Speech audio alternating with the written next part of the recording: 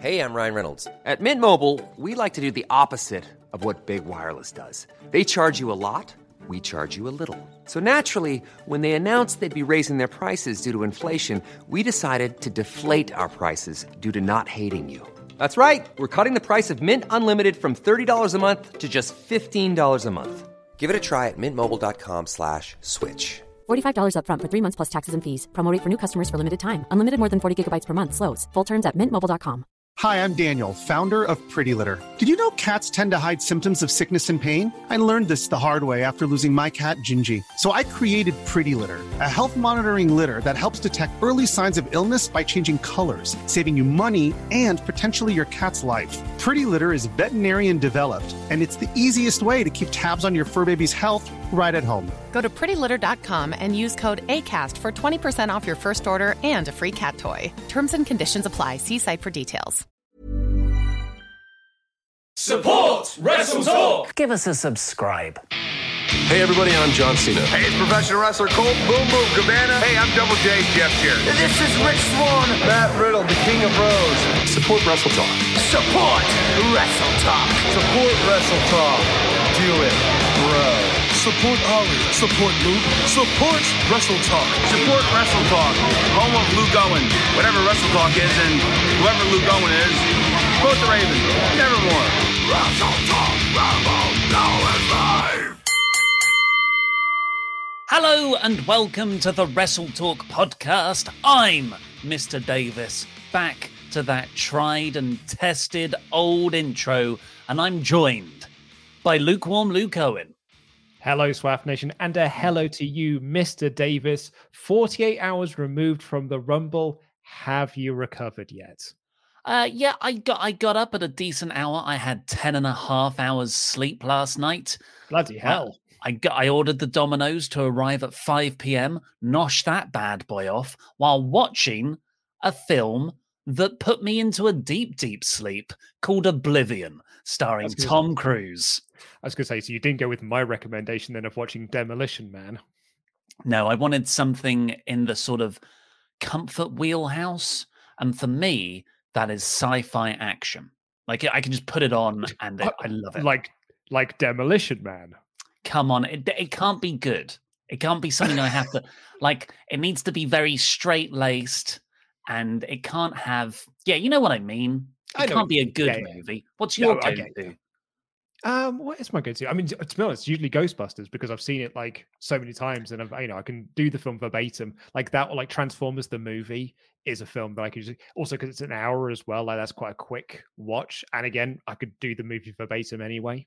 As we know, if Transformers the animated movie was longer, it would have been in contention for the Best Picture Oscar that year. Oh yeah, and unfortunately, by Academy standards, it's a short. So it would be a film you've already seen, the comfort of that, rather than a genre.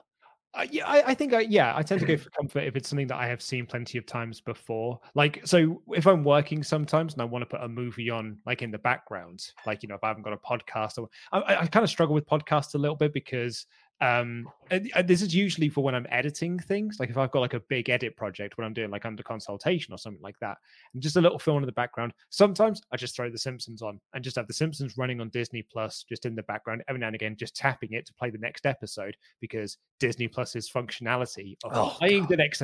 God, it's a nightmare, isn't it? It's first world problems, but sort it out, lads. What are you playing at? Not once has the most recent episode of WandaVision been waiting for me. I'm always midway through. Yeah, it thinks you're still watching because you haven't watched all the credits. So it still thinks you're watching last week's episode. I did an experiment. Also because at the end of this week's, the most recent one, episode 4, which was brilliant, should have happened a couple of episodes sooner, but it's happened and that's good. It had 8 minutes left after the end of the episode. So it was, it goes into the credits. And I'm like, this isn't my first rodeo, Marvel. And I watch Raw every week. And I know if a match starts with 3 minutes left on the episode, there's going to be a screwy finish. And with Marvel, I know there's going to be a P-creds. I sat through every freaking different countries' overdub artist credits to find there was nothing. there was just a legit 7 minutes of people to thank. Yeah, because the show has like the in-show credits, and then it has the proper credits, and then it has all like the black screen with white text credits. And when you get into like all of the dubbing sections, that is when Disney Plus is like, do you want to watch the next episode? It's like, yeah, I wanted to watch it 6 minutes ago. What you waiting for? Yeah, they've seen the sort of attendance figures. I bet, we could do the same. They've looked at the analytics. People are staying and watching through the credits for Marvel movies. And they've looked at that and gone, people love credits.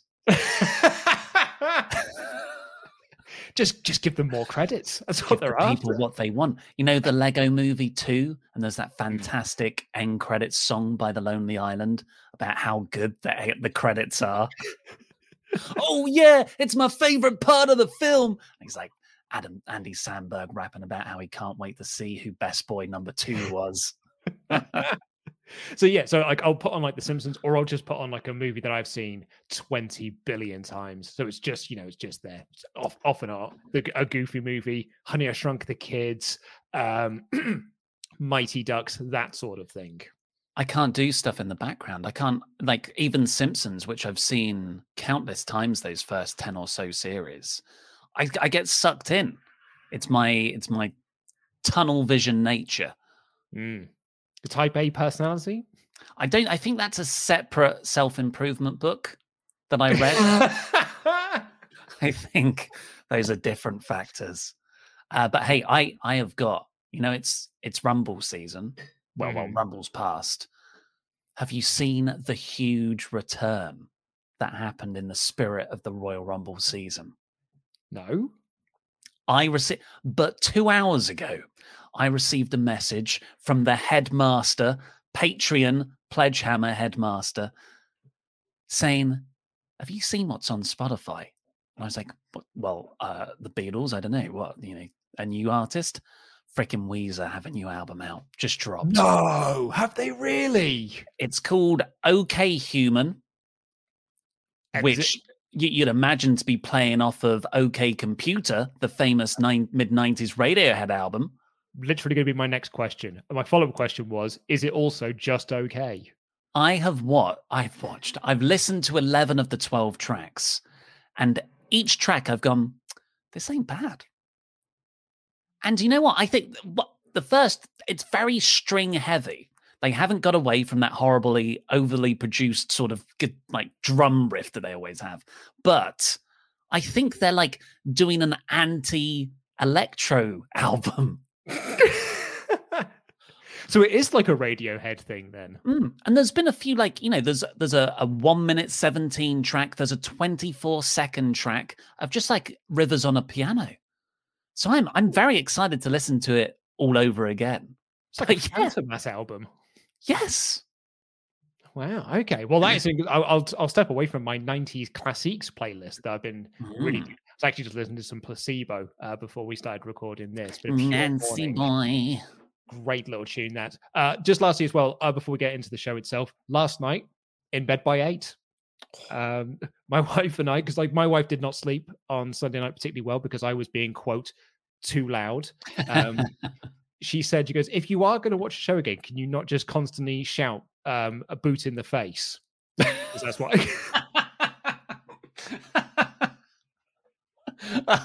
That was good though. That was for Ripley, right? It was when Ripley came in and started booting everyone in the face. I was like, boot in the face. I was like, never do that again. So she didn't sleep particularly well on Sunday night. So we watched an episode of Buffy, and then I said, hey, should we just go and watch the next episode in bed on the iPad? And she was like, yeah, let's do that. That would be amazing. So we got upstairs, 8 p.m, got into bed, got all snuggled up, watching the episode. I was nearly falling asleep watching it. I nearly missed the ending. Do you think when you propose that to your lady partner, when you turn over to her and say, hey, should we finish the next episode of Buffy in the bedroom? And she's like, oh, okay. Yes, let's go up there right now. And then you're asleep in half an hour. Yeah. Did you get crossed wires there? No, because I mean she was falling asleep before I was. We were both very, very tired. Anyway, right, let's get on with the Raw review. Here is the show.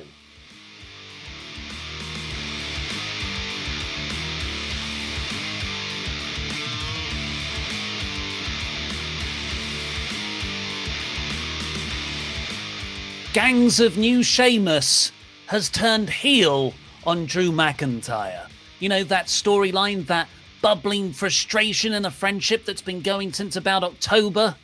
Yeah, it was just sort of is over now in the space of one opening segment on Raw. I'm Mr. Davis. I'm joined by lukewarm Luke Owen. This podcast is sponsored by beer.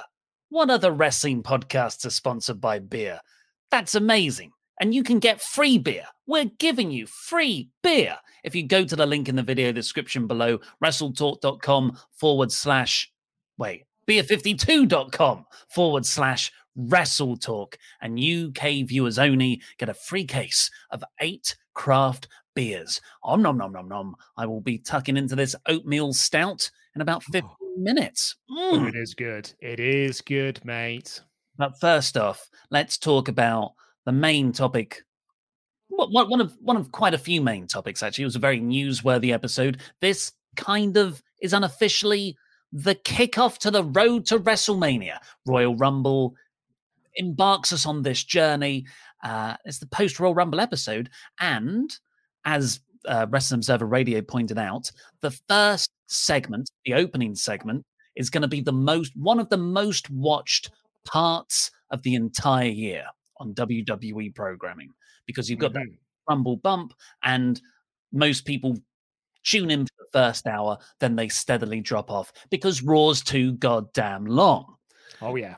So WWE front-loaded that with Drew McIntyre coming out for a promo. He was interrupted by Edge. Edge cut a promo about how he might choose Drew McIntyre to face at WrestleMania, but looks like, reportedly, he's going to go the other way, have a battle of the spears with Roman Reigns. He left being like, well, I'll let you know. You'll know when I know. I'm the ultimate opportunist, as if he won the Money in the Bank briefcase. I don't think he knows how the Rumble shot works. And then Sheamus comes in and is kind of there to defend Drew, but just bro kicks him. And there you go. Yeah, like, I mean, I wrote in my notes when this happened, Sheamus turns heel on Drew. Oh, that's a shame. Because, like, we're all expecting it's a shameful thing.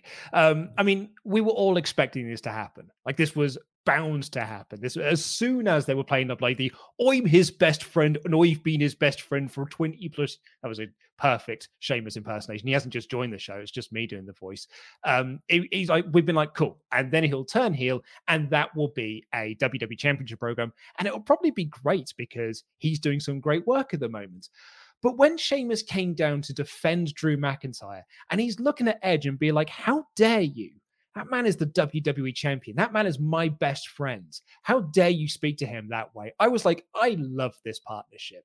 And I cannot wait to just like build on this friendship even more until we build to the Sheamus turn. And then, nope, he just turned heel. And I was like, like this to me feels like, especially if they're doing Edge Roman, which certainly feels like it's the direction, because this felt like Edge's swan song to Raw, like putting Randy Orton behind him. Then I would have almost savored the Drew Sheamus thing and done that as your Mania program as opposed to your Fastlane program. With that said, going by WWE's booking standards, it probably can be the WrestleMania program. It'll just be the 5th match they have rather than the first one. Yeah, in terms of whether this feud that's now started will last multiple pay-per-views, I don't know. I certainly... It's difficult because Sheamus and Drew has been one of my favorite bubbling away sub-narratives on Raw. They've been friends, they've fought, they've been friends, but they've always had this respect between them. And we had a super chat in yesterday, a hyper chat in yesterday on the Rumble one, being like, I want to see Sheamus versus Drew at Mania. And I was like, yeah, I want to see that match. But, you know, when you look at the WrestleMania main event traditions for the WWE Championship, Drew versus Sheamus, unfortunately, just doesn't have that main event ring to it. So this, to me, feels like, I don't know, maybe even a Fastlane match. You know, you have Sheamus as one of many in an Elimination Chamber bout, potentially, Or maybe it's just Drew and Sheamus on the Chamber pay-per-view, which is only 2 episodes of Raw away, folks. The pay-per-views come thick and fast this time of the year. So, yeah. But you could, I would argue, because I agree with you, I do completely agree with you, like, he doesn't feel like a main eventer now, but you could have spent the next few months building that. Because he hasn't had like a lot of singles wins under his belt. Like he beat Morrison, but then lost to Miz and Morrison in a handicap tag match. Don't do that sort of thing. Spend these next 3 months building him and building him and building him. So he as a character is just like, I'm earning my WWE Championship shot, but it's not coming to me. And I still haven't had one.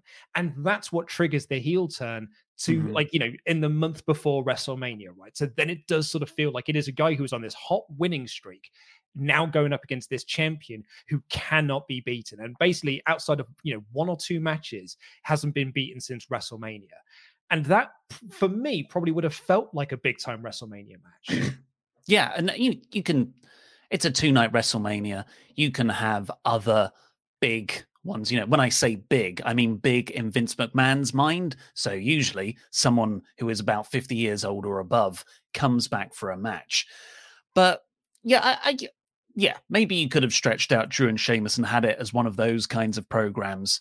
But I guess what we're all disappointed with, this is quite universal from what me and you think and the reaction I've seen online, is this is just such a limp way of doing it. It's the opening segment, which granted is the most watched segment, but it always gets lost in the shuffle if it doesn't come at the end of the show. That sort of 3rd hour cliffhanger ending. It just feels a lot more impactful because of the weight of where it's been positioned. But it wasn't that. It was the end of the opening, and it was just Sheamus just decided to kick Drew in the head. He didn't cost him anything. There's not much to separate Sheamus's actions here from previous friendly brawls Drew and him have had in the past. So I'm just struggling to get on board with the level of emotion that McIntyre suddenly used later on in a promo to Caruso alert backstage, where he's borderline crying. And bless the guy, he's trying to do the best with what he's been given, which is get over an emotional angle to this feud. But he's swimming uphill. Yeah, I know. And I think there's needed more time behind it to make the heel turn mean something. I disagree. I think they've had 4 or 5 months behind it. I think what you need is a better angle. Well, if this was a good angle. Yeah, maybe there's that as well, because it was just, one bro kick and that was it. It wasn't like a vicious beatdown. Just hit his move. And as you say, they've had backstage scuffles. We thought that there was one point where Sheamus had turned heel because they were just beating 10 belts out of each other backstage and had to be pulled apart by, I think it was Adam Pearce, and they put Adam Pearce through the table and all that sort of stuff, drinking kegs and whatnot. So yeah, I think you're right. I would agree with you on that as well, that maybe this just needed a big hot angle to kind of cement this heel turn, as opposed to just one move that was at the end of an Edge segment to capitalize and to make this feel like a big time turn. Yeah, I was trying to think of ways to do it in my head. Maybe have Drew out on commentary for the main event. I think that works because of his history with Orton and the possibility that Edge might fight him for the title at Mania. And then, Sheamus can somehow get involved in that, be like, why are these guys getting opportunities ahead of me? I'm meant to be made. Problem there, Davis, is that main event was all about Alexa Bliss and Randy Orton. Where were you at? Edge wasn't supposed to be there. This was all about Randy Orton and Bliss.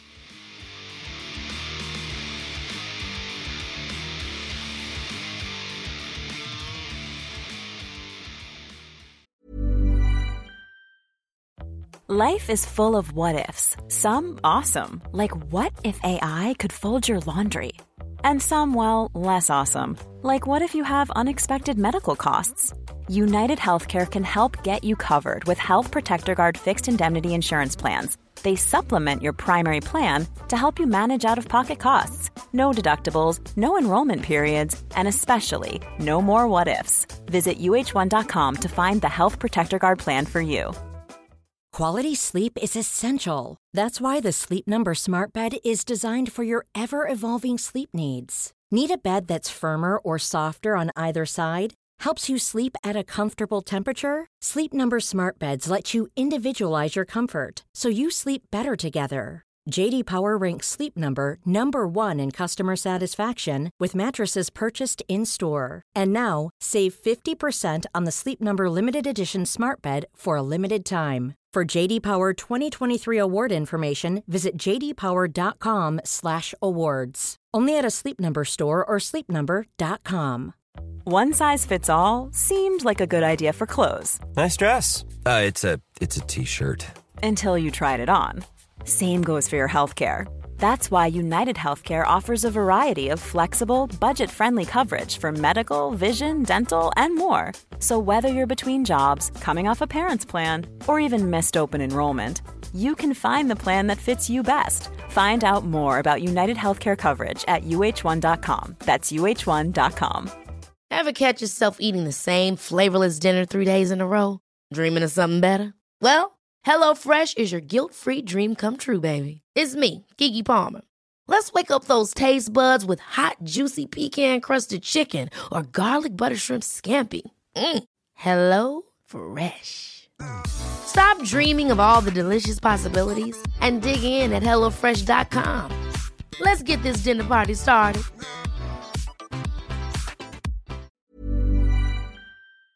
Hey everyone, it's Luke Owen here from the Wrestle Talk podcast, just letting you know that the video versions of the Wrestle Talk podcast is now on a new and exclusive home. If you've been watching the Wrestle Talk podcast video version for the last 4 years, you'll have known it was on Wrestle Talk, but because of YouTube algorithms and uploads and blah de blah, views, etc., we've been instructed by some very, very smart, intelligent algorithm boffins that our uploads are kind of like they're butchering some of the plays. So what we've done is we've now moved the Wrestle Talk podcast off of Wrestle Talk and are putting it on an exclusive YouTube home Wrestle Talk podcast. Nothing else is changing. You're still going to get your pay-per-view reviews, Raw, AEW, SmackDown, the magazine show with myself and Denise. If you do watch the video version of these podcasts, by the time Elimination Chamber rolls around, it will only be available to find on the Wrestle Talk podcast channel. Don't go to Wrestle Talk, you'll only find the Wrestle Talk news there. Wrestle Talk podcast channel.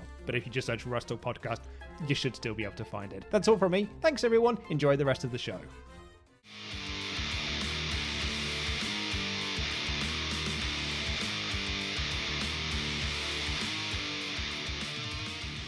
Well, shall we see what you guys think on the Ultra Chats? Indeed. Get all of your Ultra Chats into WrestleTalk.com/support. We will answer every single one of them before the end of the show. Reese Johnson says, "Afternoon, lads. Hope you're both well. Raw was another bore for me. Nothing seems to progress. Just the same show each week. Think they've dropped the ball on the Sheamus turn. They could have had a better build up to it than that." I'm going to disagree. I actually felt that this felt like some stuff was actually progressing on this show. Not all of it, because some stuff is just wheels spinning, bloody Jeff Hardy and Elias. But there were some bits on here that I thought, okay, it feels like we're actually moving ahead now. Certainly not towards Elimination Chamber, but, you know, to WrestleMania at the very least. Felt like a soft restart, like a new mid-season. Monochromatic Jeff Hardy and Elias. Monochromatic Vice. Do you think Sheamus turned on Drew so he can remind Drew how he used to be ruthless because he's become too respectful and has lost that edge? No pun intended. I mean, you certainly could do that, but like you could have built that up through Sheamus promos, like in the, you know, sort of like the weeks building up to this turn, or, you know, just been like, you should be taking Edge out, as opposed to Sheamus coming down and be like, don't you talk to Drew that way. So you could probably rewrite it to be that. But I think if that's the story you're going to tell, you probably could have done a bit of a better job of telling that story. Sorry, are you getting text messages or anything? I am. Yeah. Can you hear them? I can hear quite a lot of beep, beep, beep, beep, beep, beep, beep. I mean, I'm getting like WhatsApp notifications on my desktop, but that should be just coming through my headphones. I'm getting a lot of. Let me throw. There's nothing on my phone. Let me throw it away though. Whoa. Yeah. Put my phone. I mean, I should have my phone on airplane mode anyway because it's incredibly, unprofessional. Bacon Rasher. Hi lads. It's a shame Moose. It's a shame Moose. Oh, is that Sheamus?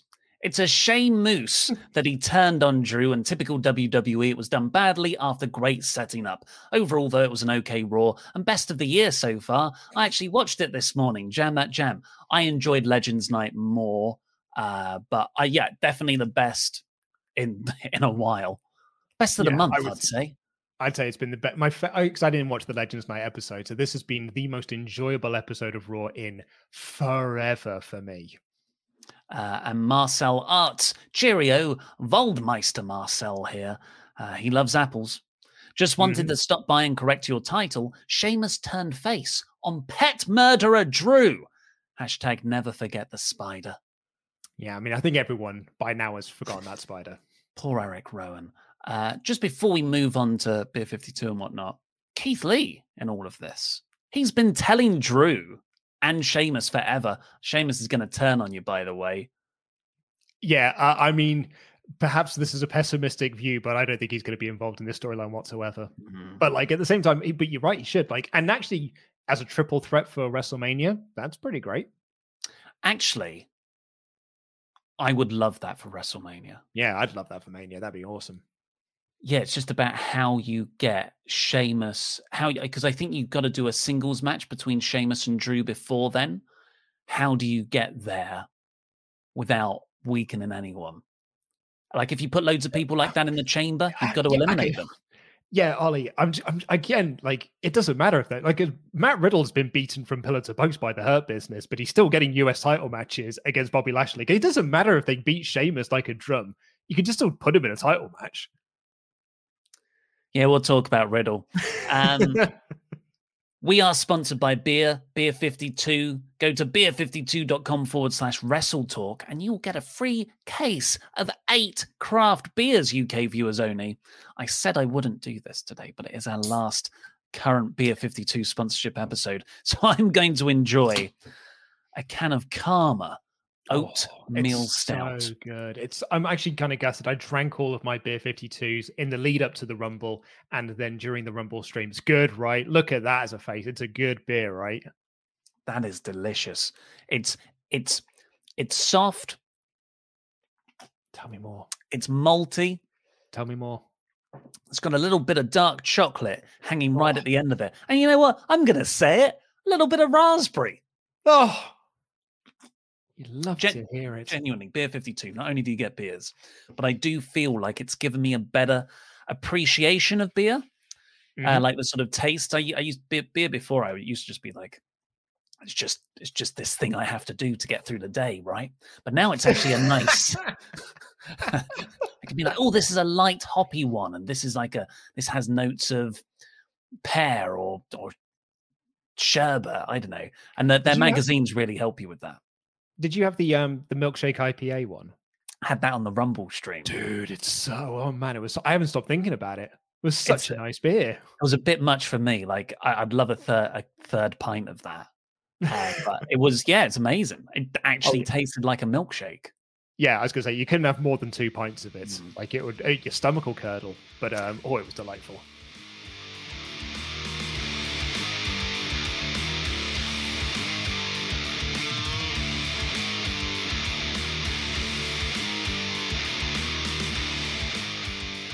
The Raw review. Let's do the play-by-play of that. Just let me take another sipple of this. It's 3 in the afternoon on a Tuesday. I'm drinking tea because that's the time of day that it is. Oh, it's a good tea. I'm going to be obnoxiously loud later at this rate. Right, Boots so in the face. We got the opening segment of McIntyre coming out, an Edge and the Sheamus heel turn, and then we got Matt Riddle versus Bobby Lashley. And despite myself, I was excited because Riddle looked great in the Rumble and Lashley looked freaking incredible in the Rumble. He displayed like such a ferocious, more violent side to him. And he was already pretty violent, I'd argue. So very excited about this. I thought, okay, new season, let's give Riddle something. He tapped out in 2 minutes. It spilled outside as Riddle's getting back in the ring. Lashley locks in the full Nelson. And the referee calls it off because he wouldn't break the hold. He was in the ropes. Title doesn't switch hands, of course, the United States Championship. But even so, Riddle still tapped. So you still saw him tap out. So in all of his contests against Lashley so far, he's tapped in the non-title match behind the referee's back. He's been pinned, and now he's tapped again, even though he technically won this match via DQ. And then Lashley just beat him up afterwards. And that was it. And all Matt Riddle has done for the last few months is have matches with the Hurt Business, whether it's matches against Bobby Lashley where he keeps losing, or it's matches where he's teaming with people to take on the Hurt Business. I am sick of seeing Matt Riddle face off against the Hurt Business. They've taken a feud that I was actually genuinely really excited about and made me not want to see it. And what's worse is this feud must continue because we didn't get a decisive finish in this match because Bobby Lashley got himself DQ'd. And even though Matt Riddle also tapped out. So this feud must continue. So we're just dragging this thing out. And I said this on last week's show, but this appears to be the Hurt Business, the Curse Business, because this is exactly what happened. This is exactly what happened with Apollo Crews. This is exactly what happened with Ricochet. They just keep getting in never-ending feuds. And by the end of it, I never want to see the feuds ever again. And it's such a shame because the Hurt Business is fantastic. Like as an act MVP doing the best stuff of his career. Everyone's draped in gold right now. But yeah, this is... Look, the positive of this is Lashley looked incredible. Mm-hmm. Lashley looked even better than he has done before, and he already looked really good. And what I loved about this, I don't know if you heard it, as he was beating up Riddle on the outside, MVP is shouting at him like, don't, man, like, you don't want to go to jail. You might win them. He had this line, you might win the match, but you won't win the court. And of course, MVP's history, he was legit in jail for a while before becoming a professional wrestler. It just put over, you know, that way where Paul Heyman's like, no, Brock, don't stop beating him up. Like the manager's scared as well. I thought it was a great packaging of Lashley. And they had like Matt Riddle, like, you know, after the break and, you know, they sort of cut backstage and instead they go back to Riddle being looked at by doctors. He doesn't even remember the match, like, because Lashley, like, you know, absolutely dominated him and threw him at ringside. So like Riddle can't even remember who he was facing in a match. That's how dangerous Bobby Lashley is. And I think that's really interesting. My worry is that it's even more dissension within the Hurt Business, which is a group that's already got signs of dissension in there, which I don't need. I didn't take it as that. I just think it was more MVP being a smart manager. I hope you're right. But yeah, unfortunately, it comes at the expense of Riddle. I think this would be a great build to an eventual Lashley versus Riddle match, you know, like if they were to have a big MMA thing for the first time. Don't think that's happening. So just very briefly, who do you think Lashley is being positioned? Like, they don't just build people up. You build someone up so someone can then beat them. That's wrestling booking, not just WWE booking. Building him for Matt Riddle. Like that's what the eventual game is here. Is that Matt Riddle wins and he wins the US title. Maybe you do Bobby Drew again. I don't know. Brock Lesnar.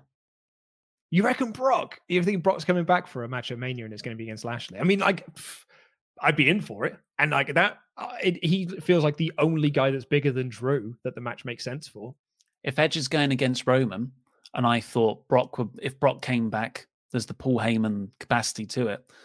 I think, get Heyman on Raw, managing Lesnar, going up against Lashley. Oh, can you imagine those segments? MVP and Lashley on one side, freaking Lesnar and Heyman on the other. Yeah, that I'm well into. That I'm very much into. But yeah, just speculation. We'll be disappointed if we think that's going to happen. Bad Bunny. Just one other thing before we move onto Mr. Bunny. Something that I actually didn't pick up on. I only got this from the Fightful review of this show. But you know when Sheamus was leaving and he gets like Charlie tries to interview him and he talks about like everyone just knows me as Drew Friends, but like I'm no one's friend. I'm coming after the title. And he gets his bags from someone. He gets his bags from Drew Gulak. Yeah. Like, do you think that means something, or is it just that Drew is that unimportant that he's now handing bags to people? I'm scared it's the latter. That's what I thought as well. I was like, we need an extra to hand the bags to it. You there, production staff member, can you hand these bags to it? I was like, no, I'm Drew Gulak. I was literally wrestling on the show just 2 weeks ago. Freaking re-signed. He re-signed last year. Yeah, man. It's on him. Like anyone who re-signs with WWE and doesn't get used well, in this current climate, it's on you.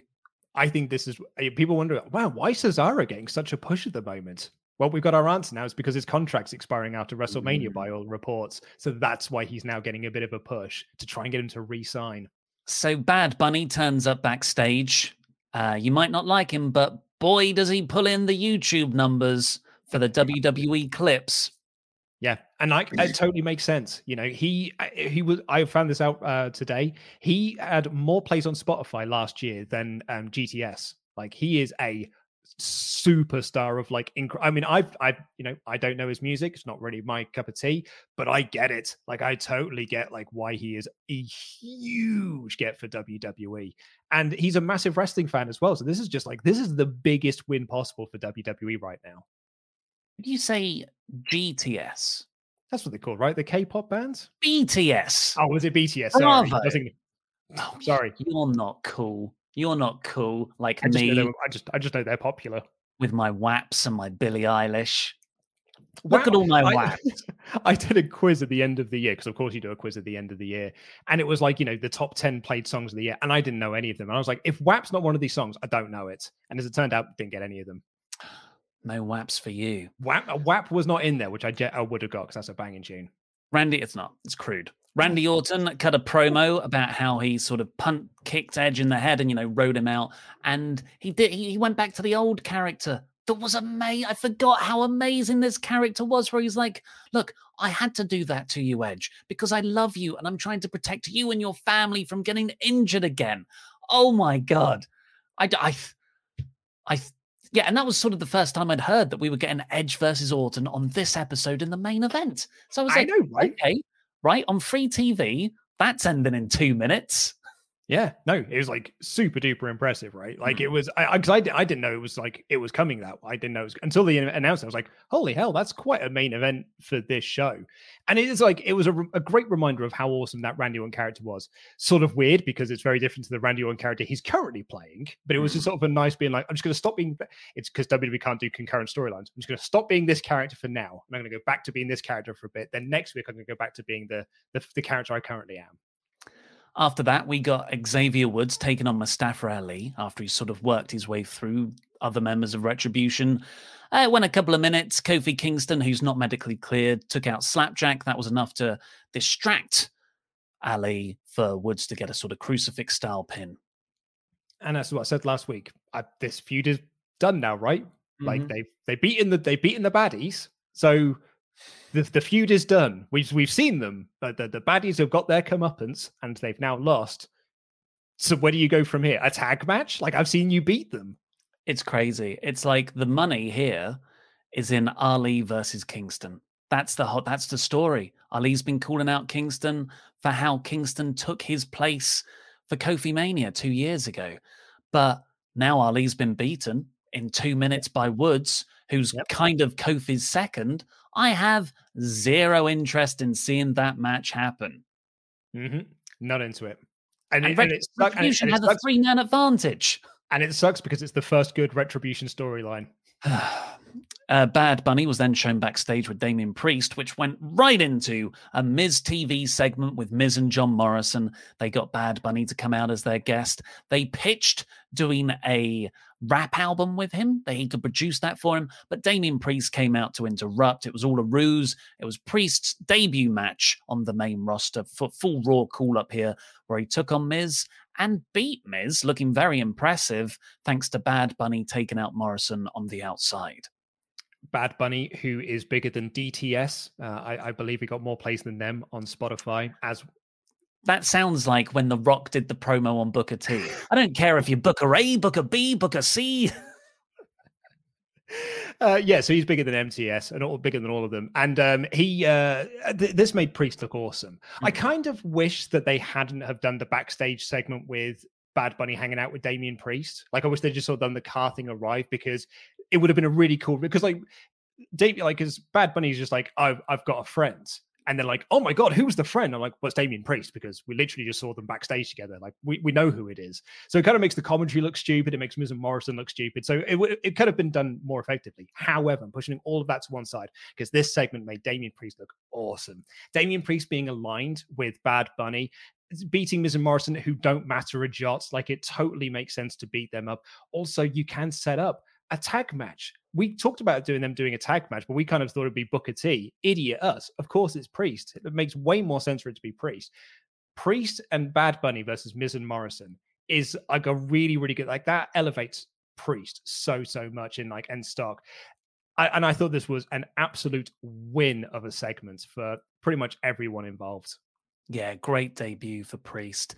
I get if some people are like, oh, but he's a NXT boy, and now he's doing celebrity stuff with Bad Bunny and the Miz on the main roster. Like, if I read that on paper, I would be totally with you. But I think sometimes you've got to zoom out and look at the bigger picture here. This is a huge vote of confidence in Priest by the company, giving him a lot of mainstream attention on his debut. And bigger than anything, they let a big guy do an impressive athletic spot as the first move of the match. You didn't get Keith Lee doing leapfrogs right to begin with. Priest does a flip dive outside on Miz and Morrison to kick things off here. So yeah, I think this is only good for Priest. Please, please, please, God, may it last longer than 3 weeks. I was going to say, I give it 3 weeks and he sent back to NXT to learn how to work like a big guy. We then got a recap of Alexa Bliss's segment from last week. It's a recap. It's a recap of Bliss watching recaps. So technically, it was a recap within a recap within a recap at one point. Yeah, it's actually quite impressive. After that, we got the Hurt Business of Shelton Benjamin and Cedric Alexander defending their Raw Tag Team titles against the Lucha House Party after House Party beat them in a non-title match, I think, the previous week. And it just, Alexander and Benjamin work together a lot better here. It seems they're putting the infighting behind them for now, and that helped them retain. Yeah, this is a much better way to tell this story, which is that the match, like Cedric had the match lined up to be won, and he's in the corner celebrating with Shelton because they're like, hey, look at us, we're on top, we're going to win this match. Shelton tags himself in, hits the pay dirt, and gets the win. And Cedric's reaction to this was not, oh, I can't believe you stole your spot from me. His reaction was, I wanted to get the win, but it doesn't matter because we won. It's not about me. It's about the team. It's about the Hurt Business. It's about having the titles. So yes, his pride was hurt a little bit, but it didn't matter because the team has still got the gold, and that's what's important. And I thought that Cedric sold that really, really well. You got so much from the way that he was portraying this. This is so much better than Cedric and Shelton just arguing the second they won the belts. Yeah, so much better than previous installments. After that, we got Asuka and Charlotte in a match against Mandy Rose and Dana Brooke and the new tag team of Lana and Naomi, who are now best friends too. Of course they are. Of course they're best friends. You got commentary being like they've been best friends for years. Like they've been so close ever since Lana challenged Naomi for her SmackDown Women's Championship. Absolute nonsense. You brought back Naomi. Like after all this months of her being out, finally Naomi's back on the main roster. What have we got? She's in a tag team with Lana. Come on. Is this the big plan? Is this the big plan? And then they friggin' pinned Asuka. Stop pinning Asuka. Oh, there was Mandy Rose was in the match. Dana Brooke, pin either of them. Why are you pinning Asuka all the time? Because you got to tell the story that Asuka's annoyed at Charlotte. Because Charlotte left after... Charlotte got distracted by Lacey Evans and Ric Flair on the entrance ramp, and that was distracting. It's not like they've done that in every Charlotte segment for the last 3 weeks. And Charlotte keeps winning whenever they do it, with the exception, and she would have won had they not kept doing it at the pay-per-view. So the way Charlotte walked off here as well, it was actually a pretty decent match for the 5-10 minutes it was given, but the finish was Charlotte... Just Flair, Rick and Lacey enter. Lacey's wearing the robe again. And Charlotte just like transfixed. Like they've got a spell on her. Walks out the ring and just walks up the ramp. Like she was either bored or hypnotized. I think it was the former. She was like, I can't believe I'm still in this storyline. I'm out of here. I'm leaving right now. And and then Asuka just loses because she got an arse in her face. Yeah, Naomi hit the rear view. But just in case anyone wasn't clear, I hated this. So much. Surely the point of putting Mandy Rose and Dana Brooke in the match was to have them pinned, so you didn't have to pin the champion. Very nice to see Naomi back. That's a positive. Lovely. Great to see her back. Don't like her being in a tag team. Also, you've been telling the story of Mandy Rose and Dana Brooke going after the belts, going after Jackson Baszler. So why is Naomi winning then? Because she's new and shiny, and she just came back. I don't get why we can't have actual Raw women's singles feuds. I guess because you've got Bliss. Well, yeah, because Bliss and Charlotte are essentially the top single stars. Charlotte's just unfortunately stuck in a tag feud that she doesn't want to be part of. Baszler and Jax watched on backstage through all of that. So, yeah, Naomi and Lana versus Baszler and Jax. I guess that kind of makes sense because Lana was in that tables feud. Don't do it with Naomi, though. Why do you need Naomi there? Naomi needs bigger and better things than this. Hey, I've got another one for you. Don't do it with Lana either. Yeah, true. We got the Drew promo where he was very upset about Sheamus turning on him. Then we got another favorite of Luke's, Elias and Jackson Ryker taking on Jeff Hardy, but it's different because there's now a Carlito. Yep, Team 2005 got a good win here over Elias and Jackson Ryker. Match was okay. It was pretty good. Carlito looks awesome, and it was really, they had a cool video package for him as well, for in case anyone who wasn't watching 16 years ago to be like, this is who this guy is. So I think that was quite nice. And Carlito hit the backstabber, Jeff hit the swanton. This screamed feud must continue, and I just think we're going to get more Jeff Hardy Elias matches off the back of it. I was surprised by how minimal Carlito's involvement was. Usually when you bring back a guy like this, MVP, for instance, last year, he was having singles matches with Rey Mysterio. And it was like, wait, look, MVP's back. Carlito was in a tag match as a throwaway partner in someone else's feud where he got a hot tag of 1 minute, hit about 4 moves, and then tagged back in Jeff Hardy, who hit the swanton to win. This didn't remind me of MVP. This reminded me of Matt Cardona in AEW. Oh, do you know what it reminded me of? It reminded me of Carlito in 2007 when he didn't care. And he just went in there and just half-assed everything. But that was the position he was booked in. Yeah, but then maybe he didn't have a great time at the Rumble. Maybe the whole point they were trying to ease, PW Insider's report, was it? They said they were trying to lure him into being a backstage producer. Maybe he didn't have a good time. Mm. Yeah, I don't know. I just didn't. Also, even if you've done stuff outside the company, as soon as you come back through WWE, they're going to treat you exactly how you left, which is, Carlito's the lazy guy, right? Let's not book him in much. So I don't know. It didn't seem like a vote of confidence for me. So, and a lot of people like Carlito. I like Carlito, but not to a crazy extent. He's just a sort of lower mid-carder for a couple of years, 10 years ago. But good for you if you enjoyed his comeback. Tempest sure did. Pause the stream, Tempest. Also, he didn't have an apple. Well, of course he can't have the apple because you can't spit in people's faces. But you can wrestle them. What, wrestle the apples?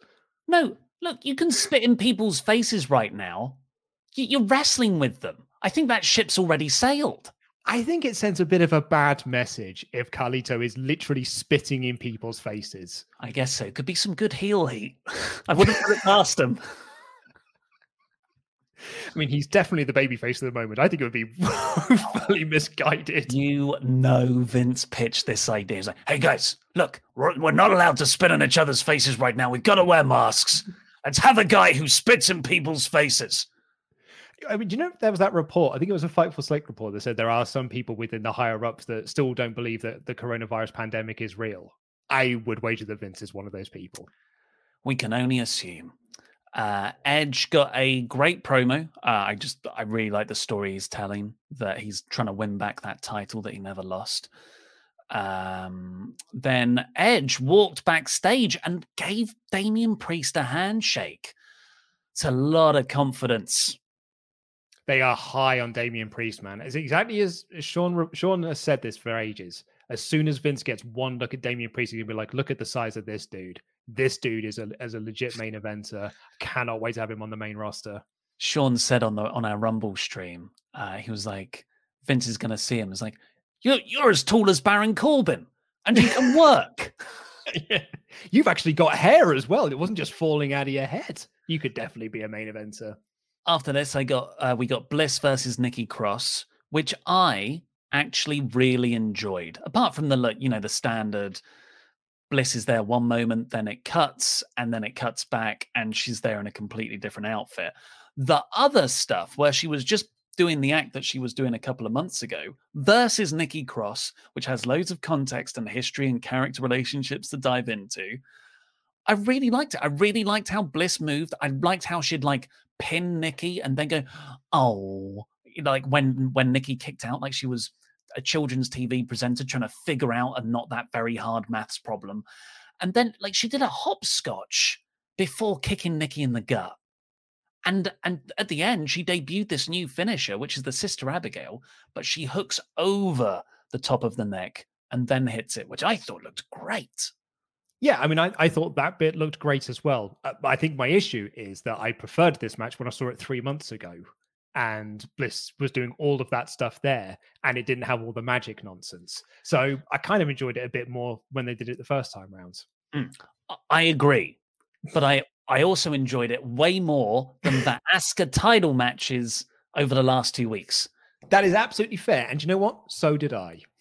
I just think, what a better character arc it would have been if Bliss took on Nikki Cross first. And then, right now she's still having these squash matches and you build her up for a shot against Asuka as opposed to to what end did the last 2 weeks of Bliss Asuka matches serve? YouTube clip, the YouTube money. They got some YouTube watches. And because Nikki Cross during this match was just like, why are we still feuding? And I was like, great question. She's like, I've moved past you. I'm like, you sure did, but here we are again. Do you know what the commentary team said when Bliss changed into a different outfit in 1 second before their very eyes? What's going on here? I'm bewildered. Not perplexer Bliss. They were bewildered this week. Oh, okay. Yeah, it's pretty bewildering. She's changing form, literally in front of people's eyes. And the main event was Orton versus Edge. I cannot believe this actually happened on an episode of TV with no build. I know we've got the last year of build technically from last year's Royal Rumble, but god damn, pre-announce this in advance. At least give it a week. At least have these two guys go face to face now, shoot an angle to set up a match next week. Heaven forbid, 2 weeks time, right? Maybe even an Elimination Chamber. Yeah, I guess so. But they want to move Edge onto Randy Orton, and you can't. Onto Roman Reigns on SmackDown, so you can't have two concurrent storylines. That's 2 months away. I know, but they want to get started. The start of the WrestleMania plans. We've got to wrap this one up before we can start the next one. So they had to wrap this storyline up. So they were advertising this match as the very last time. This is the last time these two are having this match after this epic conclusion. And it really dude, I completely agree with you. This should have been done in a Elimination Chamber as a special match to be this is the last time that we're doing this. And you could have had Edge also. Edge is I've got Roman Reigns at WrestleMania. That's where my focus is, but I've got to put you in my rearview mirror. I cannot focus on that Roman Reigns match until I've beaten you and tell that story.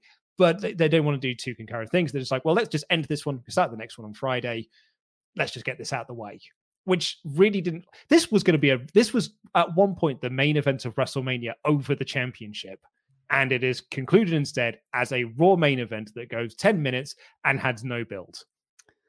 Yeah, screw you, long-term booking. Up until November, that was the plan. But then they took the belt off of Orton, decided that was not the direction they wanted to go in, and they've been scrambling ever since. However, this match I thought was fantastic. Because they've had those two matches, which actually collectively account for 4 days of in-ring action, that they could go straight into the final act. In the first couple of minutes, they were hitting signature moves, the execution, the snap power slam from Randy, stuff that's usually reserved for the mid or third act in matches. And they're just doing double downs. Edge is selling his neck which just it still gets me. I'm still really scared for him all the time. But Orton gets on top. Really good 10 minutes of action here. Not all great matches have to go at least half an hour, Okada. Someone tell him. And then the finish was abysmal. Yeah, so the finish of this match, if you didn't see it, was Randy Orton had the match won. He was getting ready to hit the RKO, and then Alexa Bliss appeared out of nowhere, sat up on the turnbuckle, and started oozing black goo out of her mouth like she's a real Ghostbusters toy. And like this goo, and then Randy's so like, oh, what's going on? Gets hit by the spear. Edge picks up the win, and then Alexa Bliss disappears. You left a comment on the Wrestle Talk podcast community post being like, why wasn't Edge bothered by Alexa Bliss? Do you want to hear my theory on this? Only Randy Orton could see her and the commentators. Oh. And Edge couldn't see her. She wasn't there for Edge, so he didn't spot her there. That is some Hulk Hogan Ultimate Warrior bull S word. I had a theory. I had a theory in my video earlier. I said, well, Edge was brought up through the Brood. This guy is not fazed by scary stuff like that. Spooky. Yeah, it could be. I like it. But yes, as you can tell, neither of us like that. This was the most against the supernatural stuff I've seen people be. Like, you know, because weirdly, in the last 3 weeks, both me and Luca felt very out of step with the general sentiment, because a lot of people are loving the supernatural storylines. I think what's happened here, though, is people like the Randy Orton versus Edge psychological realism more. And those people who were also enjoying the supernatural stuff did not want to see those two completely conflicting tones clash in that way and essentially undermine and ruin the final of what's been quite a remarkable trilogy over the last year. So, yes. But it's again supernatural ending to Raw. It's been the same for a whole month now. And I think a lot of people were also surprised that The Fiend was not involved in the Rumble at all. Like, The Fiend hasn't been on TV now for ages, which is actually kind of great because it really does sell the idea that he is gone. Like, you know, Randy Orton literally set him on fire and he hasn't been seen on TV now for over a month. That's incredible restraint by WWE. But the problem is we've also then got Alexa Bliss doing this stuff that I think is people are not into Alexa Bliss doing the magic as they were to Fiend doing the magic. Although there are people who have been enjoying it. And yeah, I think that there's now people who are enjoying the Edge Orton storyline, but don't want to see the Bliss interference. Also, the thing is, it's like the 4th or 5th week that we've had Alexa Bliss and Randy Orton close the show. So I think people are just like, yeah, I get it. Cool. I'm ready for us to move this story on a little bit. Well, overall, I gave this a 3 out of 4, but really it's a 3 out of 5. Like it was good in comparison to previous weeks. Yeah, I mean, I'm in agreement with you. Like, I thought this was way better than most episodes of Raw have been for quite some time, actually. And so by that aspect, you know, it's a 7-star show. Like, it was I didn't hate the show. So, like, that's a complete win. We put a poll up onto the Wrestle Talk podcast community tab. 59% also agree that it was an average show. 20% leaning towards core, 12% leaning towards poor. And because it's a YouTube post, we can have 5 options again. Hey, so we can do it out of 5.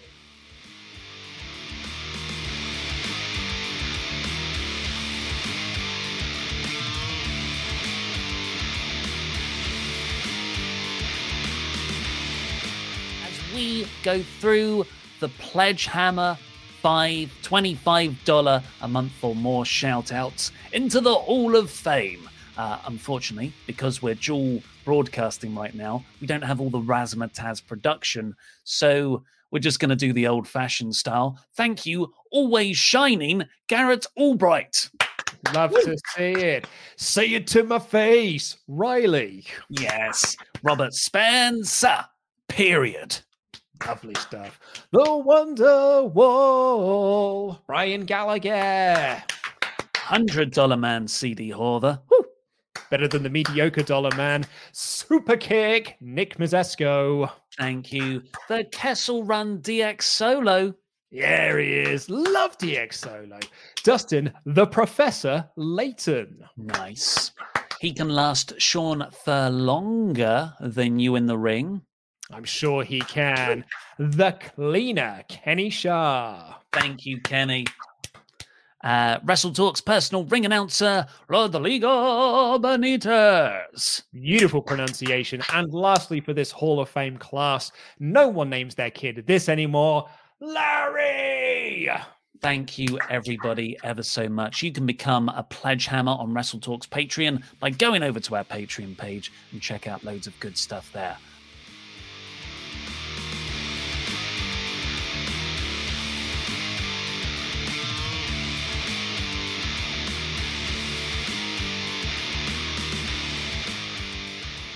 But last call for the Ultra Chats. Get your Ultra Chats in at WrestleTalk.com/support. We'll read out every single one of them before the end of the stream. Rhyming Orange says, greetings from Winnipeg, which is only 2,165 kilometers from North Carolina. I was the guy hyper-chatting about Drew versus Sheamus yesterday. I'm bummed it's happening so soon, but I still think they can end the feud as friends. We could use a story like that these days. So like Sheamus realizes the error of his ways. That'd be quite nice. Oh, I smell a tag team. The Bar 2. Start Recording says, if Bobby Lashley had a voice like Damian Priest, I think he would have been a world champion by now. He was a world champion. He's an ECW world champion. I think Lashley's soft-spoken voice is the weakest thing about his character, and it's a shame because I was happy when he got a title match versus McIntyre. Have you heard Brock Lesnar speak? I was going to say, like, when I first got back into wrestling in 2005, I missed, pretty much missed the entirety of the Brock Lesnar stuff. And then my old housemate at university said, it was like, I mean, it was really good, but the problem is he then had to cut some promos where he's like, I don't like you, Kurt Angle, and now we're going to have a match. Bacon Rasher. Hi, lads. Take me to church. Priest is amazing. I will miss him in NXT, even though he wasn't booked great there.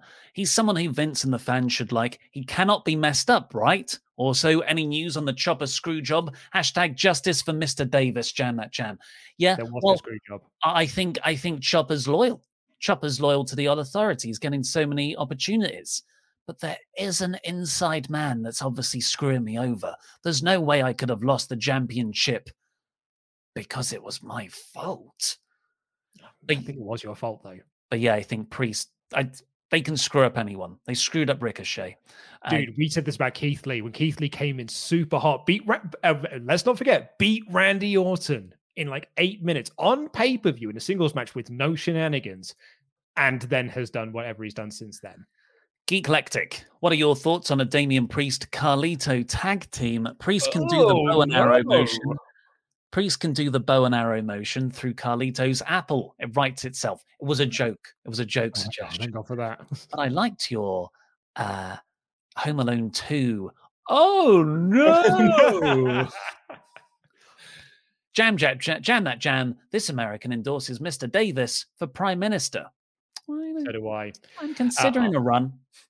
I'll hot tag from you. Tyler Woodward said, sorry I missed the Rumble podcast, but did you hear Cesaro say to Sheamus, every man for himself before he swung him? I enjoyed Raw last night. I want Edge versus Drew more than the Roman match. Never lost the championship, so it makes more sense than Roman. But it was the World Heavyweight Championship, so it actually makes more sense that it's Roman. Yeah, I was trying to work out the lineages of which championship Edge needed to go for, and I'm still confused. Is it the Universal? No, I guess it would be the WWE title because they were merged together, weren't they? So maybe Tyler's right actually. I just sort of, because the Blue Universal title is like the other title, I just sort of look at it and just think that's the World Heavyweight Championship. Watch WWE tell that story regardless. Farhad Buta says, Goldberg, you don't respect legends, Drew. Drew shows tons of respect for Edge. Edge, why are you doing this? What's wrong with you? On another note, I forgot how much I love Edge until he's on my screen. Same goes with Christian. I love them. Where was Christian on this episode?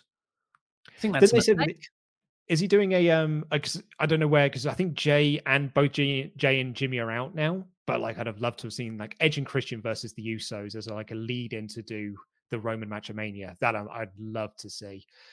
Scott Young says, any chance Dave is wrong and we can get Edge versus Finn at WrestleMania? It makes so much sense for NXT from a ratings point of view. That match would be class as well. I'm I mean, no chance, right? Of course, it would be amazing. I don't think it would make a difference to NXT's ratings. Maybe slightly when Edge turns up there, but for a week or two. That's the problem, yes. I think it would actually really help NXT ratings, but at this point, I don't think they're that bothered about NXT's ratings against AEW. Like, it doesn't really matter anymore. They've already moved past that as a thing. Also, like in Edge's promo, he was like, "It's you or Roman. Those are my options." Monochromatic Weiss, or Vice perhaps, says, "Hey everyone, hope everything is everyone's having a great day. With the rumor of Edge facing Roman and henceforth would probably be on SmackDown, him and Rey Mysterio being part of the OG SmackDown 6 made me wonder who is the new SmackDown 6." We get asked this question all the time. From WWE's point of view, Roman Reigns, Jey Uso, Baron Corbin, Daniel Bryan. Kevin right now, Owens, Nakamura. Sorry, Kevin Owens, because he's been in the title picture. Yeah, of course. Yeah, and then Nakamura, I guess, because it looks like he's going to get the next shot. Keith Kutach says, "Hey lads, had a great time watching the Jamble with you. What a blast! Where does Edge go after Roman? If he has a Mania loss, will his momentum slow down? If he wins, can he compete weekly or monthly and defend his title? Always jam that jam." So the report was that he's doing like limited dates per year, isn't it? So it would be like it would be a part-time champion. Yeah, I think. Yeah, it's difficult if he's got the title. But he did also say that there were loads of guys he wanted to work with. And he specifically outlined AJ Styles and Matt Riddle. Yeah. I mean, to be honest, I can actually see, like, Edge doesn't feel like the guy to beat Roman at this point either. So I could almost see Roman retaining the title. So, yeah. Phil Roberts, disagree. Edge did nothing. He showed how a genuine star, long retired, can come back and win the Rumble from number one spot. Lay low, fly under the radar, pick your moments. A feel-good story that made sense. I don't ask a lot more from my wrestling. Yeah, I'd see where you're coming from. I do agree, though. It would be better, though, if he did have a few spots in between the entry and the end. I also don't think that's the story they were telling. Like that, if it was, he would have said that in his promo, or like the commentary would be putting that over, but they're not. So, like, I think that we as fans can write that into the story, but I don't think that is what happens. He didn't show grit. No. Brett J. Rasmussen, I don't know how I feel about Edge versus Roman at Mania. I'd rather see Edge versus Drew. I think that would be much more fun. Also, everyone turn over to the Wrestle Talk podcast channel. I already have been, and I'm watching the stream from there. Everything is fake, door. Well done, you, Brett. Yeah, I think I'm into Edge versus Roman. I don't really. There's nothing there for Edge versus Drew. It's babyface versus babyface. But yeah, I don't know. I don't want Roman to lose. Yeah, no, I think I'm more into Edge versus Roman. But maybe that's because I just really love Roman at the moment. A string of Chinese and Japanese characters, don't know your name, I'm so afraid. Is anyone going to remind Mustafa Ali that since he couldn't compete at Elimination Chamber 2019 due to injury, he received a title match the very next month of Fastlane 2019? Was that a multi-man? I can't remember. He never lost his title shot because of Kofi. It was just postponed a month. Yeah, it doesn't work within the storyline, though, does it? Plus, I think like he's 2019. He's leaning on that show. He's leaning into the sort of backstage reports where it was Ali was destined to be Bryan's pick to face him, and Bryan wanted to put over a new guy. So I think it works from that respect. Just have a look. Do you want to have any other? It was a multi-man match. It was a triple threat. Do you know who the other two? Have a guess who the other two people were? Well, it would be Daniel Bryan because he was champion. Who else was he feuding with at the time? Kofi was too busy running every gauntlet ever.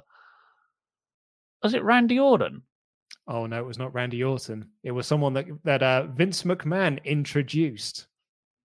Not Charlotte Flair.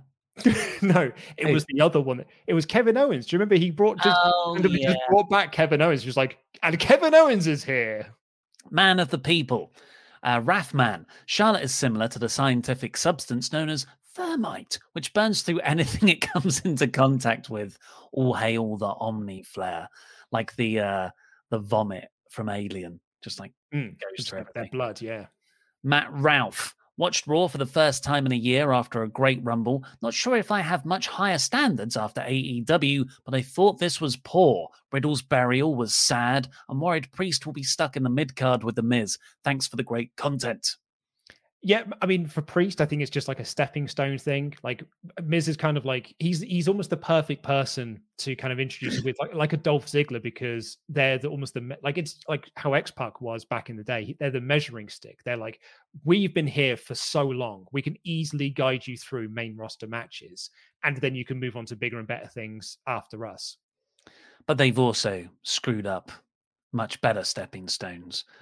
So yeah, wouldn't hold your breath. Tyler Woodward, just give us Riddle versus Lashley and an effing fight pit to end the effing feud and give Riddle the US title, move Daniel Bryan to Raw and let them feud for 6 million years. This Riddle-Lashley feud is more boring than Mr. Davis making a milky tea. How dare you?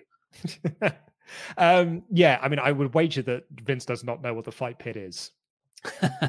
But that Riddle-Bryan interaction in the Rumble was fantastic. So good. Loved George Timperley, did you guys ever play the WWE 12 Road to WrestleMania? It had a great heel faction in it with Sheamus, William Regal, Wade Barrett, Drew McIntyre, and sometimes Layla, called the United Kingdom. This episode reminded me of this for some reason. We've had that. It was called the League of Nations. It wasn't good. We also had it way better in TNA as the British Invasion. That was a good little trio. I did not play WWE 12 though. I haven't played a WWE game since SmackDown Here Comes the Pain. Carol Wands, Trekkie 386. Hi, Luke and Ollie. Raw was indeed average. Edge versus Orton really wouldn't be a match I'd want to see yet again, but Edge versus Drew? Edge versus Roman? Either one of those is much better WrestleMania matches. Alexa Fiend and Orton storyline? No, thank you. Hashtag Ollie send the belt to Laurie. It's complex. I'm looking into it. Yeah. Start Recording says, I would have loved for Abyss and Ilya Dragunov to be surprise entrants to the Rumble. Oh, man, I'd have loved Abyss to have been a surprise entrant. I'd have marked out so much for Abyss. But I realized the Dragunov wouldn't have been able to travel to the US, so he's out. But Parks works for WWE. Would have been really cool to see Abyss appear at some point. I thought we were going to get that with AJ. Do you remember, like, they had that one segment together? And I was like, this is amazing. What a partnership. Like, with so much history with these two people, they're going to work so brilliantly together. And we only got that one segment. Yeah. I guess he owns the Abyss character. There's no legal copyright complications.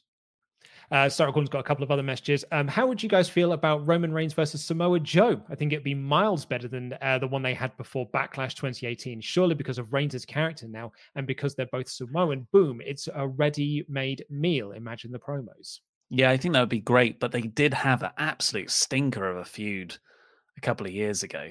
But the dynamics are a lot better now, yeah. Yeah. And it would be interesting as well from a certain standpoint, because Joe's not part of that family. Like, he's, his joke has always been, I'm one of the few Samoan wrestlers that is not in that family. So I think there'd be quite something interesting around that. And he also, they also add, why didn't Alexa Bliss just shoot fireballs at everyone when she came out in the Rumble? Easy win. Everyone gets free sunburn. Yeah. It's a bit inconsistent, isn't it?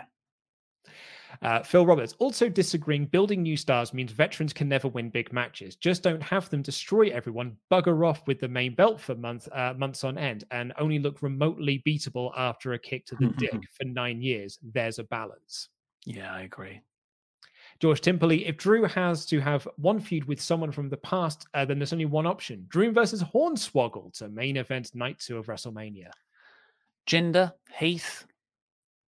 James Handley, I don't run a wrestling company, but using YouTube views as a way to direct your business seems like a poor idea. Just wait for the Rickroll at WrestleMania. Yes, I said Rickroll because WWE is a decade behind with pop culture.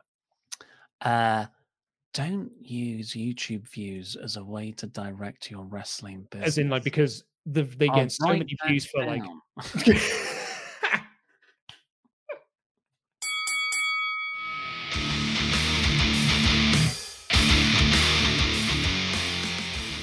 Have a look. Do you want some League of Lockdown stuff? Actually, first, before we do this, from Harry, who says, hey lads, listening to the Raw review and about people stabbing ringtones. Like Luke, my phone is constantly on vibrate with minimum notifications. But in the old days, when I had a Nokia push-up phone and was a stupid teenager, I had the Party Boy theme from Jackass as my ringtone.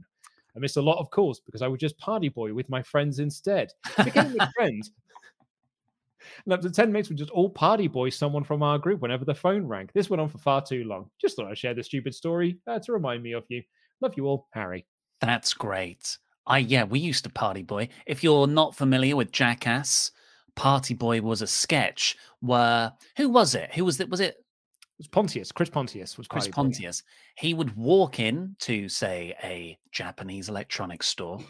That's the one in the movie, right? That's the one in the movie, yeah, when they go to Japan, yeah. And he's dressed up in a tuxedo and he looks kind of smart. And then like this song comes on, which is kind of like, and he would turn into Party Boy and he'd rip off all the tuxedo clothes in one motion because it's all Velcroed. And it'd just be there in a skimpy little thong, little shiny thong. And he'd do a dance around some poor unsuspecting member of the public.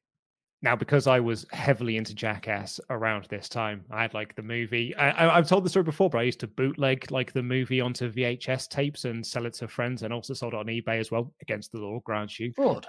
Yeah, it was fraud, 100%. It's my first entrepreneurial gig. My uncle told me to stop because I was going to go to jail. But I also used to put the commentary on as well. I would listen to the commentary track on that film all the time. Fun fact for you, Pontius never got it all off in one motion. There was always one popper that always stuck. And he was like, I don't know why. I can't get all of there's always one popper. And also thank you to Fergal, who got in touch with, he sent across an eBay listing of the Pentagon Junior figure that you were trying to buy. Yes. It is, but it is unfortunately from Australia. It's $35 US, $35 Australian, and it's out of stock. So it's not really, that didn't work out. So plus, I mean, thank you still, Fergal, but it didn't quite work out. I don't want an Australian one. It'll be all upside down when it arrives. I want a regular, upstanding American one. Also, just because you went right into the next email, one more popper, title of your sex tape. I also got this email in from Michael, who sent me an email, and it just said forward. It just said Laurie Blake, Bradley Wiggins. He said, "Hi, Luke. Laurie Blake has a doppelganger, and it's Bradley Wiggins. It's uncanny." And this is the picture that he attached. I know what Bradley... What? I was just about to say, I know what Bradley Wiggins looks like. But it turns out he has turned into Laurie there. Yeah, right? Like, because I thought the exact same thing. I was like, we get these emails all the time because it would just be someone who's bald and has a beard. And it's like, well, they look like Luke or they look like Laurie. This one is actually the first time where it's like, that genuinely looks just like Laurie.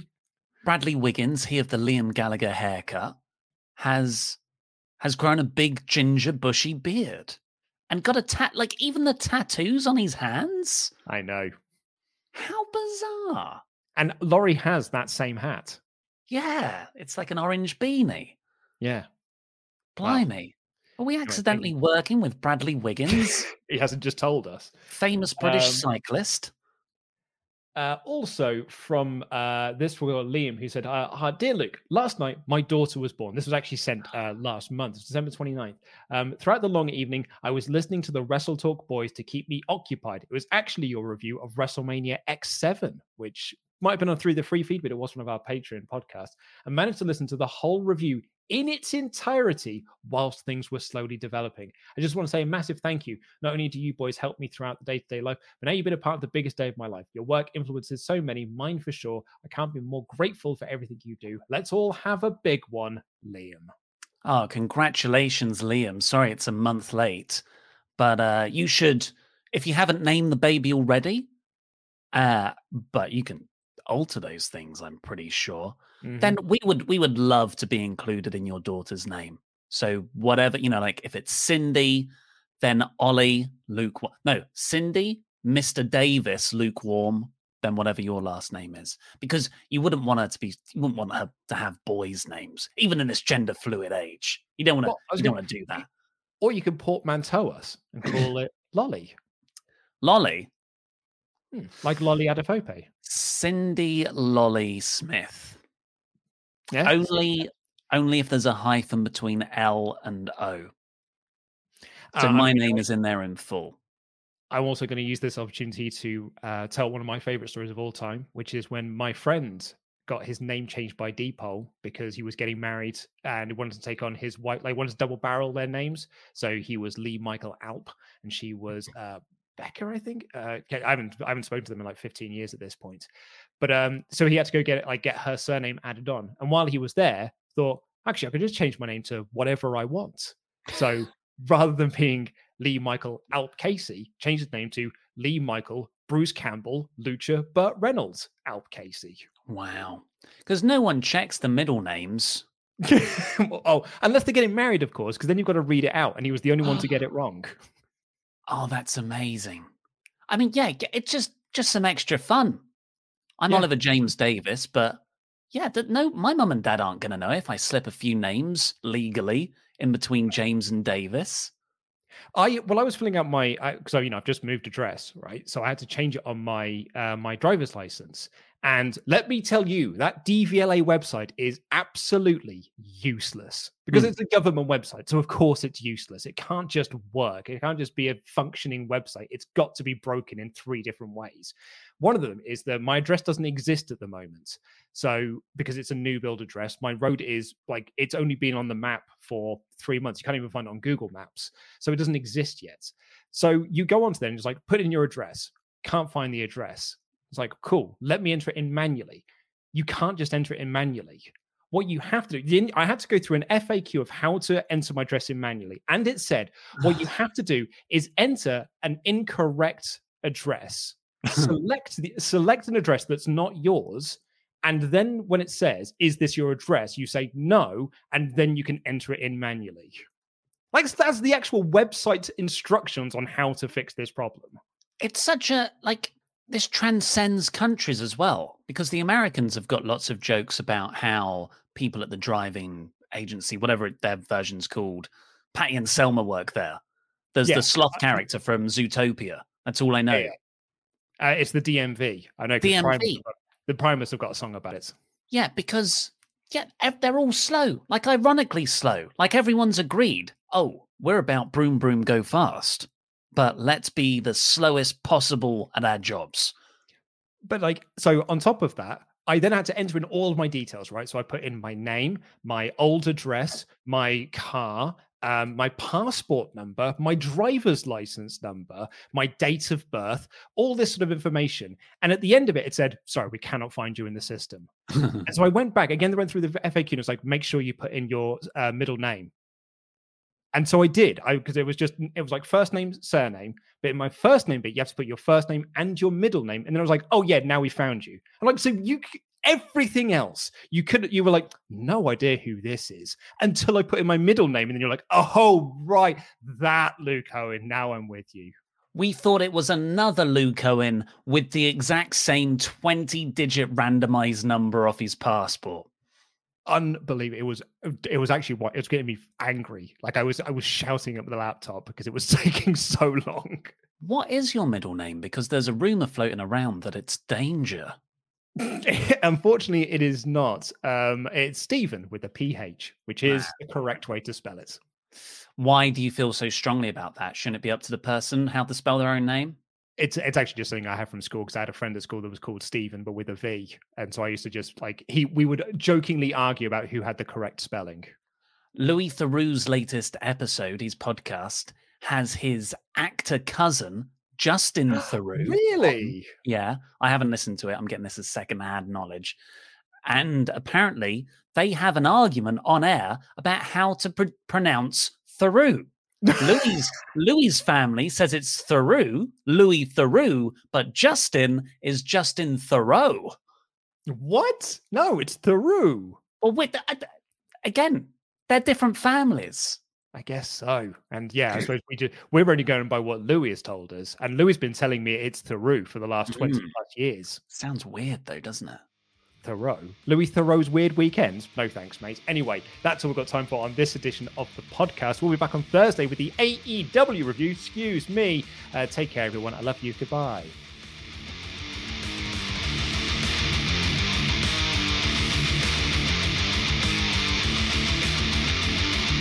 Wrestle Talk, Rambo, now it's live!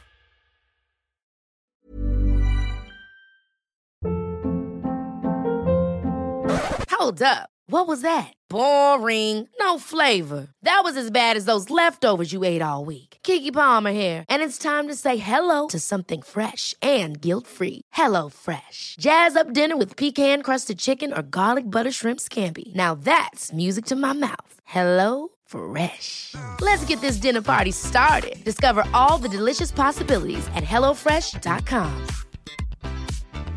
Hi, I'm Daniel, founder of Pretty Litter. Did you know cats tend to hide symptoms of sickness and pain? I learned this the hard way after losing my cat, Gingy. So I created Pretty Litter, a health monitoring litter that helps detect early signs of illness by changing colors, saving you money and potentially your cat's life. Pretty Litter is veterinarian developed, and it's the easiest way to keep tabs on your fur baby's health right at home. Go to prettylitter.com and use code ACAST for 20% off your first order and a free cat toy. Terms and conditions apply. See site for details.